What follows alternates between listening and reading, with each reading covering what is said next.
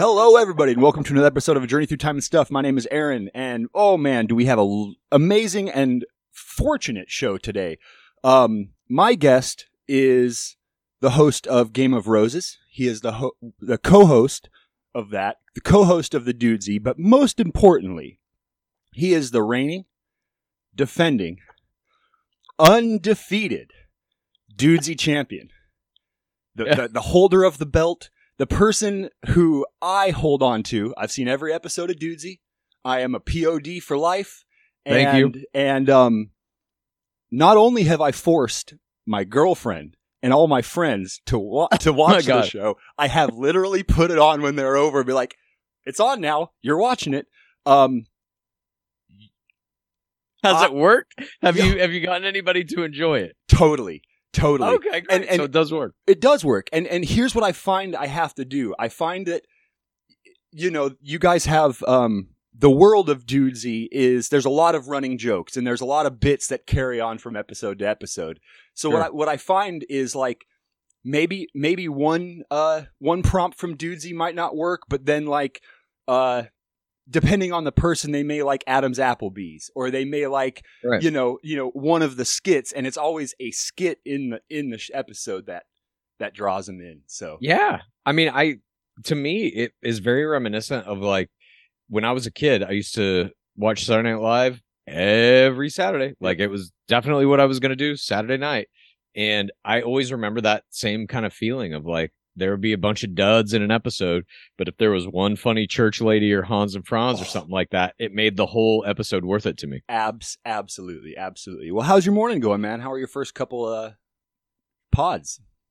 Been great so far. Every Saturday I do this. I do 3 podcasts for 20 minutes of anybody who sends me an email to come on their show, and I love doing it because it's interesting also just to see like what people's setups are, what the themes of their podcasts are. Just like podcasting to me has been an incredibly like creatively fulfilling art form. I absolutely love doing it. So I like seeing how other people are doing it too. It's like, it's fascinating to me. Yeah. Same here. Yeah. I started this in 2017. So good 6 years ago now.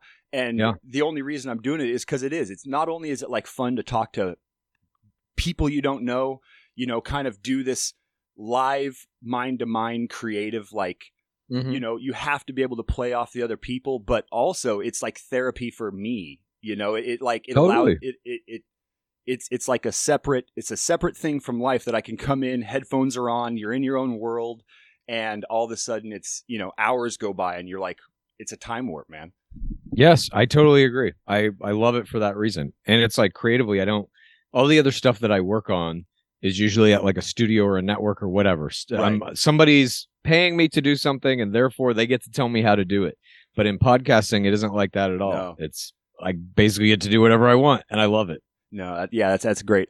So hey, I also want to mention, just for your sake, I guess. Sure. This is you can do as many impressions as you want on this. I will never whelp you. I love your impressions. I am on your side on this. Thank Chad. you. Okay. I'll keep that in mind. And I have one more question. The horse back up behind you. That little blue horse. What's this? What's that? The horse came from a place here in Los Angeles, or just outside of Los Angeles, called Villa de la Vina. Does that name mean anything to you? Huh. It is the mansion where they shoot The Bachelor. Oh, that's the horse. Okay. They had an estate sale there a couple of years ago, and obviously I had to go. Yeah. And I had to buy something, so I bought that little horse. Yeah, that's great. Well, and then you told the story about you just getting that jacket. Yes, exactly. I got a Golden Bachelor jacket that I bought off of a person who was working a promotional event for the show out here. Literally bought it off his back. He was very nice to sell it to me. I love that. Yeah. For people out there who don't know, you co-host the podcast Game of Roses, and that is like the deep dive into how The Bachelor is basically it's not just the contest we think it is, right? Yeah, I mean, essentially, my co-host and I, Lizzie Pace, are both TV writers, and during the pandemic, we had no work because nobody was shooting TV shows, nobody was buying TV shows, and we had always watched The Bachelor together, and we saw it as a kind of professional sport. So we were like, you know what? Let's start a podcast because we wanted to write a book called How to Win the Bachelor that really looked at the game mechanics of the show, and applied like kind of metrical statistical analysis to what would be a good play or a bad play, and how you could build strategy to move through a season and ultimately come out of that season with whatever you wanted.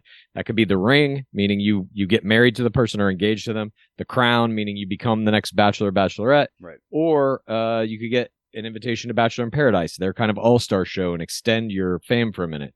But the real game of it is trying to get Instagram followers. I mean, that basically is why you're going into any reality TV show now. And I think there are not just Bachelor. I've been watching a bunch of other reality TV shows in the past year. I think there are game mechanics in all of them. And I think that you can, with enough study, develop a strategy to go into any of those games and come out of it with over 1 million Instagram followers, meaning you will be a professional influencer for at least the next, 5 or 10 years. Yeah. Big Brother was kind of one of those reality game shows that once I started hearing you talk about how The Bachelor is like this, it changed how I started watching, Big Brother or any of these other shows as well. And I'm like, oh shit, I think they're all like that. Yeah, I mean, Big Brother is an open game that actually rewards people for being dishonest and manipulating other players. Bachelor is the opposite. It conveys that it is not a game at all, that this is just about people finding love. And if you're here to play a game, that's for the wrong reasons and you get dismissed. So The Bachelor has a little bit of this kind of lie that must be maintained, which we call for the right reasons. But if you watch Big Brother, do you know who Taylor Hale is? Have you watched recently? Oh, yeah. I'm watching the current one right now. I trained Taylor Hale to go into Bachelor. And she decided, I don't want to do Bachelor, I'm going to do Big Brother. And obviously did pretty fucking well. Oh, yeah, dude. That's amazing. That's amazing. Yeah. Okay, all right. Well, on to the next topic, because we only have 20 minutes. That's correct. I am fascinated by your counterpointing to Will on Dudesy. For anybody who doesn't know, Dudesy is a podcast ran by an AI, all formulated by an AI, an artificial intelligence that has access to all of your stuff, blah, blah, blah. You can hear at the beginning of every episode if you guys want to go out there and watch it. But I like how you guys counterpoint, and I find myself, I've been a fan of Will as anybody who saw him when they were a young kid became an instant fan of him, whether it was on Mad TV or anything else he did. Myself included. Correct. But I find myself relating to you a lot more because I'm far more on the true skeptic side of how things work, and I want to talk a little bit about free will with you, because I agree that we don't have libertarian free will. There is no way to go back and choose to do different if you could rewind the clock.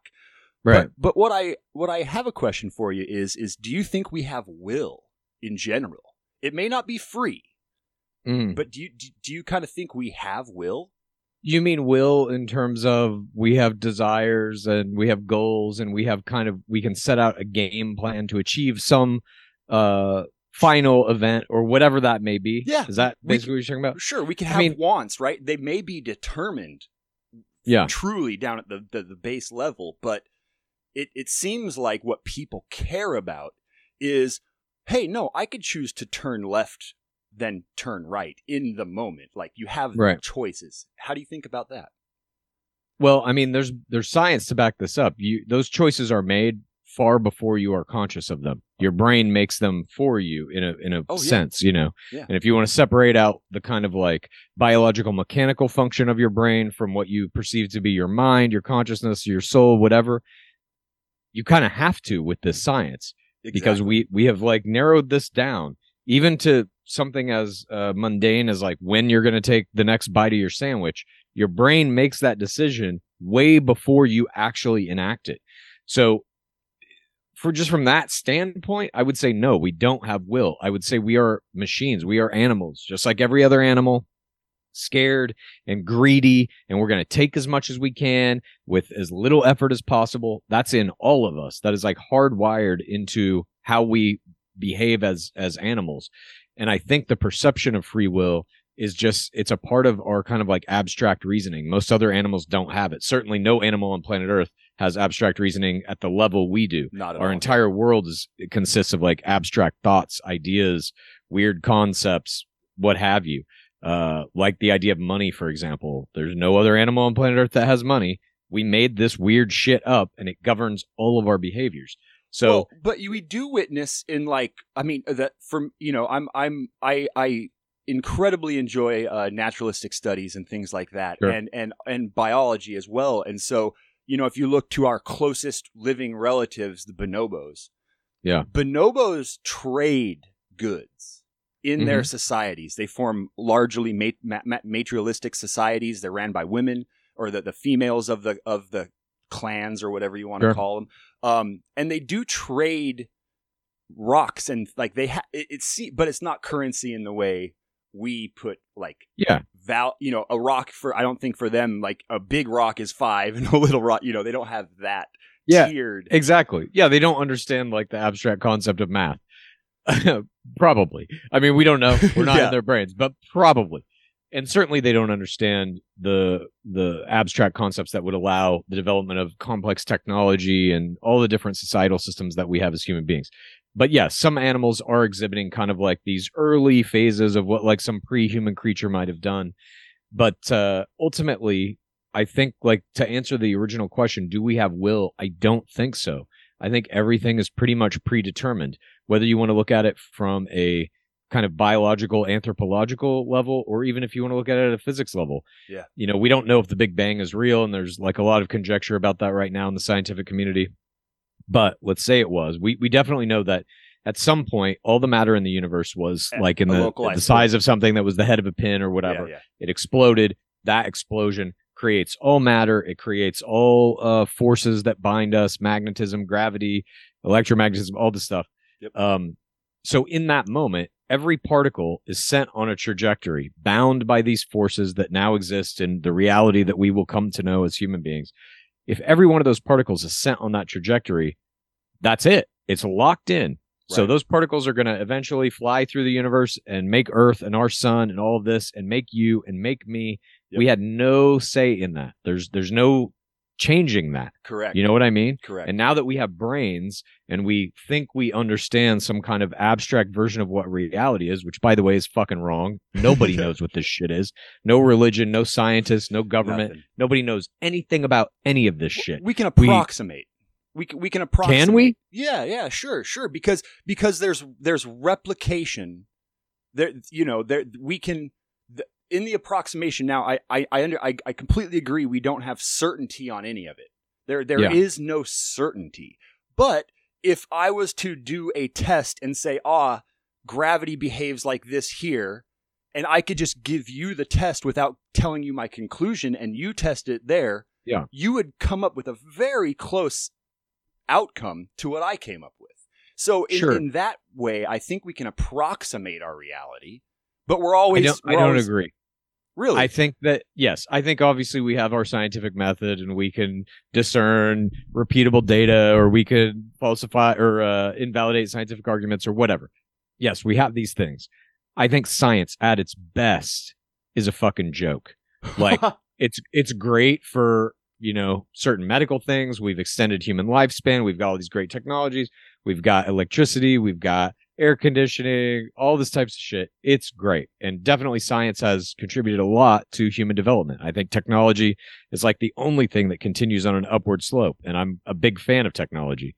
That said, I think it's like, imagine an ant walking out of the anthill and being like, well, guys, I went outside the fucking anthill and I can definitely tell you there's other shit out there. And I know everything now.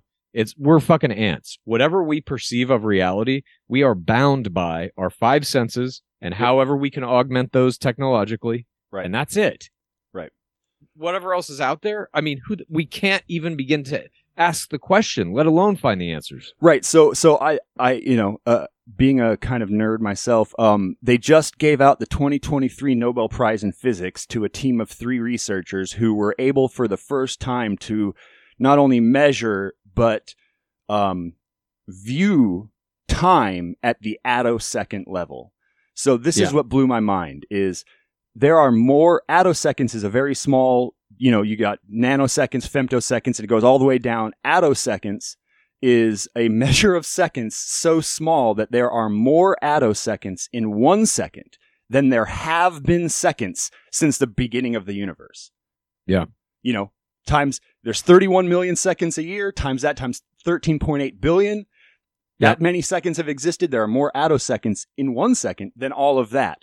And so when I see things like this, I'm like, okay, we are becoming more finite in our viewing, in our attempts to understand like the fundamental levels of what this happens. Now I agree with you to a point where we as a human, one brain, one thing can't know. Even a team of brains can't know. But I find that the tools that we use are actually it's a spear, and orangutan hunting fish with a spear, and they fail most of the time because they're not coordinated. They don't have but every once in a while that orangutan does in fact get a fish on the end of their stick, right? And I find that I think we're approximated to that. It'd be hard for me to think that we've never not figured something out. We obviously have. I mean, there's evidence of that. Like I said, like technology builds on itself. Technology only works because you are like, you know what? I want to try and make a fucking wheel. And then if you make one and it works, you can keep making that same wheel and build on that technology. It only works if you have successes to build upon. True. And I'm for sure saying we have made many successes in terms of at least manipulating the world as we see it, the physical components of our world to make our lives more comfortable, to make things easier, to eliminate certain needs of labor, what have you. And all technology is basically that. It's designed to make us more comfortable and eliminate the need for labor. And that will continue. With AI is a good example. I think it's going to get rid of most human labor, including creative labor, which I'm all for.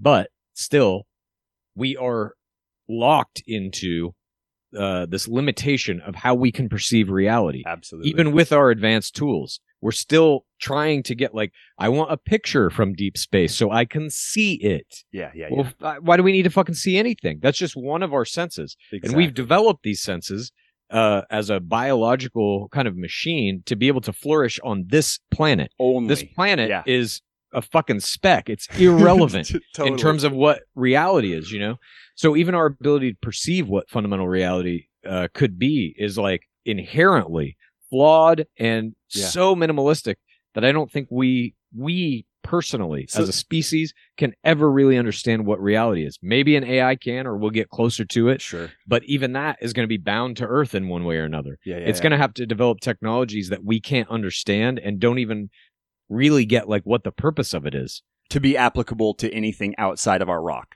Right. So how do you then quantify purpose? Because for I don't suffer with this problem, but I know people who go, man, if everything's determined and I don't have will, then why ought I value purpose? Why ought I value a drive to be a better bass player or to do these things? Where do you contextualize that? For me, that's all that matters because the other shit doesn't. It's if I know fundamentally I'll never understand any of this shit, none of us will. Yeah. The only thing I can understand is when I write a joke that makes me fucking laugh, that's awesome. And I want to do as much of that as I fucking can before I die. That's basically it. Yeah. Even if you had no will to do the joke, or even if it wasn't, even if it was all determined for that joke to come out of you, the fact that it makes you laugh means it's a surprise, right? It means that that at some level your brain surprised your brain. Yeah. It's either that it was surprising or whatever. I mean, it's, to me, purpose is kind of whatever you find value in, whatever makes you happy, whatever makes you fulfilled and makes you think, I didn't waste today. I did something that was meaningful to me. That's all any of us got. Yep. Whatever that thing is or things are for you is in my opinion, fucking indulge them as much as you can, because that's really all you got. Beautiful, beautiful. All right, I got another question for you here. Sure. As you're a writer in Hollywood, you guys just ended the writer's strike, and that was great to see.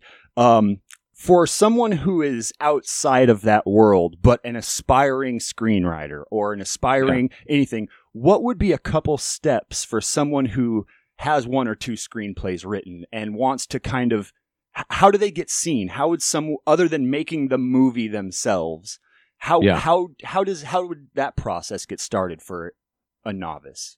I mean, you're talking about what I consider to be a dying system, the Hollywood system, in terms of like getting movies made and stuff. I think with AI, the traditional way is like you have to write your scripts, you have to submit them to an agent. The agent has to read them and say like, I like these scripts, I think I could sell them. The agent then gives you notes. You have to do a bunch of rewrites, and maybe that agent will try to help you sell it. Maybe they won't after a year of trying to court them and whatever. Yeah. And then if they want to take you on as a client, that agent will then send that script out to a slew of producers who have overall deals at different networks and streamers. If one of them says, I like this script, they will then take it into their network or their studio or streamer with their overall deal and say, I want you to buy this script for me. I'm going to develop this and produce this. You then have to get a director attached, find cast. Each of those points in the process means you have to do another rewrite, usually for free. Yep. This is a big sticking point too in the most recent strike is these free steps and rewrites that producers would always get writers to do, and you're like, you have no real choice. If you don't do it, they'll just kick you off the project and hire somebody else. So that's kind of how it works. And then maybe your movie gets made after it's been rewritten by 500 people, and you have to go to the guild to fight for credit on the movie you wrote, and then you don't get it because a bigger writer makes more money than you. They're going to give that person the credit because the guild gets a percentage of every deal made. That's how they operate. Sure. So how they keep like the health insurance. So you don't think? I would. Oh, what? Sorry. I was going to say. I was going to say. Do you don't think there's like a? I kind of harken back to a Linklater or a Kevin Smith or something that takes that step, and they do it themselves and kind of Wild West themselves in the back door. Do you think that is still workable today? As I would recommend that. I think that is basically the only way that you get in now. I won't say it's the only way. You can still do it that traditional route. Write your spec scripts, try to get an agent, try to get a manager, put it in film festivals and writing festivals and stuff, see if you can get some attention. Of course you can do that. I think where we're at now, if I had to give anyone advice on how to like do their first thing, I would say don't view Hollywood and the studio and network system as like the end game, because I don't think it is. No, it's not. I think it's actually like, I've been in it for a long time. I have no real good experiences from it. And my story, I think, of like how I've kind of existed as a writer is probably very common. I think it's more common than people who have massive success. It's that you can sell a lot of stuff and you can pay your rent out here. You can get into it that way, but you're going to see very few things made. And when they do get made, they're like unrecognizable from the thing you wrote. Right. So if that appeals to you, by all means, get in that line, join up with a studio or network. But AI technology exists right now that if you want to, you can take that script you've written, and if you just want to sit down with a little bit of time and effort, you can basically make that movie. You can make some version of it with any actors you want, and it takes, again, a little time, not as much time as making a movie in the traditional sense. Or money, for that matter, Yeah, or money, exactly. You don't need a director, you don't need actors, you don't need any of that shit. You can make a version of it now and throw it up on YouTube. And if that script is good, it's going to work. It looks kind of now like visually, I mean, it's a little bit like a shitty animated movie, and it doesn't quite line up, and it's hard to get the dialogue to match the lips, but there are tools out there that you can use to do it. Yep. And that is what I would recommend. If you want to like start making movies, just fucking make one with AI, see how it goes. And above all, I would say, especially if you're a writer, don't be precious about anything you've written, because you're never going to get like your one thing is never going to be the only thing. It's only going to be the thing that gets you to the next thing. Yeah, that is definitely a lesson I've taken away in the music industry. I'm a musician myself, and so you can't be precious about a song and feel like this is my Beatles Blackbird or this is my fucking thing, because it almost never is. And but if you cherish the music, if you cherish just the art of it, then it seems to be always in the end worth it. It has to be worth it to you before anything else, right? Like you can't put the value of your art on how it's received or if it is received. It's just kind of got to fulfill you. Yes, dude, totally. I think for me, it's like the art is only mine as I'm making it. As soon as it's done and I put it in the world, I'm like I have no attachment to it, because I've had people read some of my books and they'll email me or whatever and be like, oh my God, I love this part in your book because it meant this. And I'm like, that's not what I meant when I wrote it. But if you see that meaning in it, then it's in it. Whether I wanted to put it there or not, whether I thought it was there or not, doesn't fucking matter anymore. When you make a piece of art and you put it in the world, it becomes whatever it is to anyone else. And there's no arguing that, in my opinion. Like the artist, every once in a while, you'll see a director or somebody be like, well, that's not what this is about. You're misunderstanding it. It's like, no, motherfucker, you're misunderstanding it. It is what it's about.